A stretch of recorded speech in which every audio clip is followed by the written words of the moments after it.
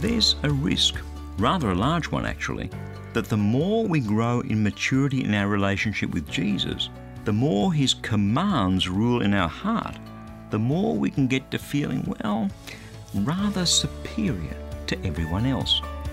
Hi, I'm Bernie Diamond and welcome again to Fresh. It's one of life's great paradoxes.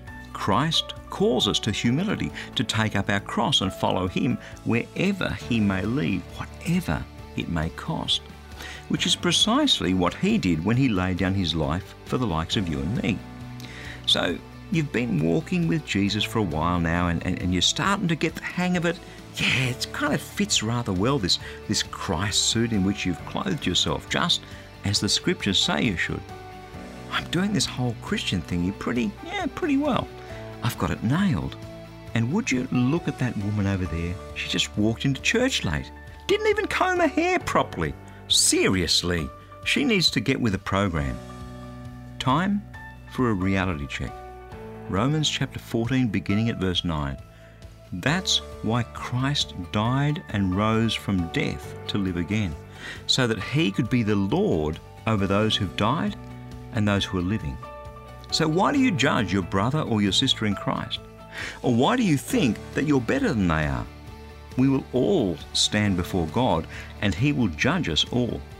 Yes, the scriptures say, "As surely as I live, says the Lord, everyone will bow before me. Everyone will say that I am God." So each of us will have to explain to God about the things we do. Do you really want to explain your pride, your sense of superiority to the Lord on that day? Really? That's God's word, fresh for you today. And friend, the Word of God is alive and active. It is the power to transform your life. That's why I'd love to send you your Fresh devotional every day.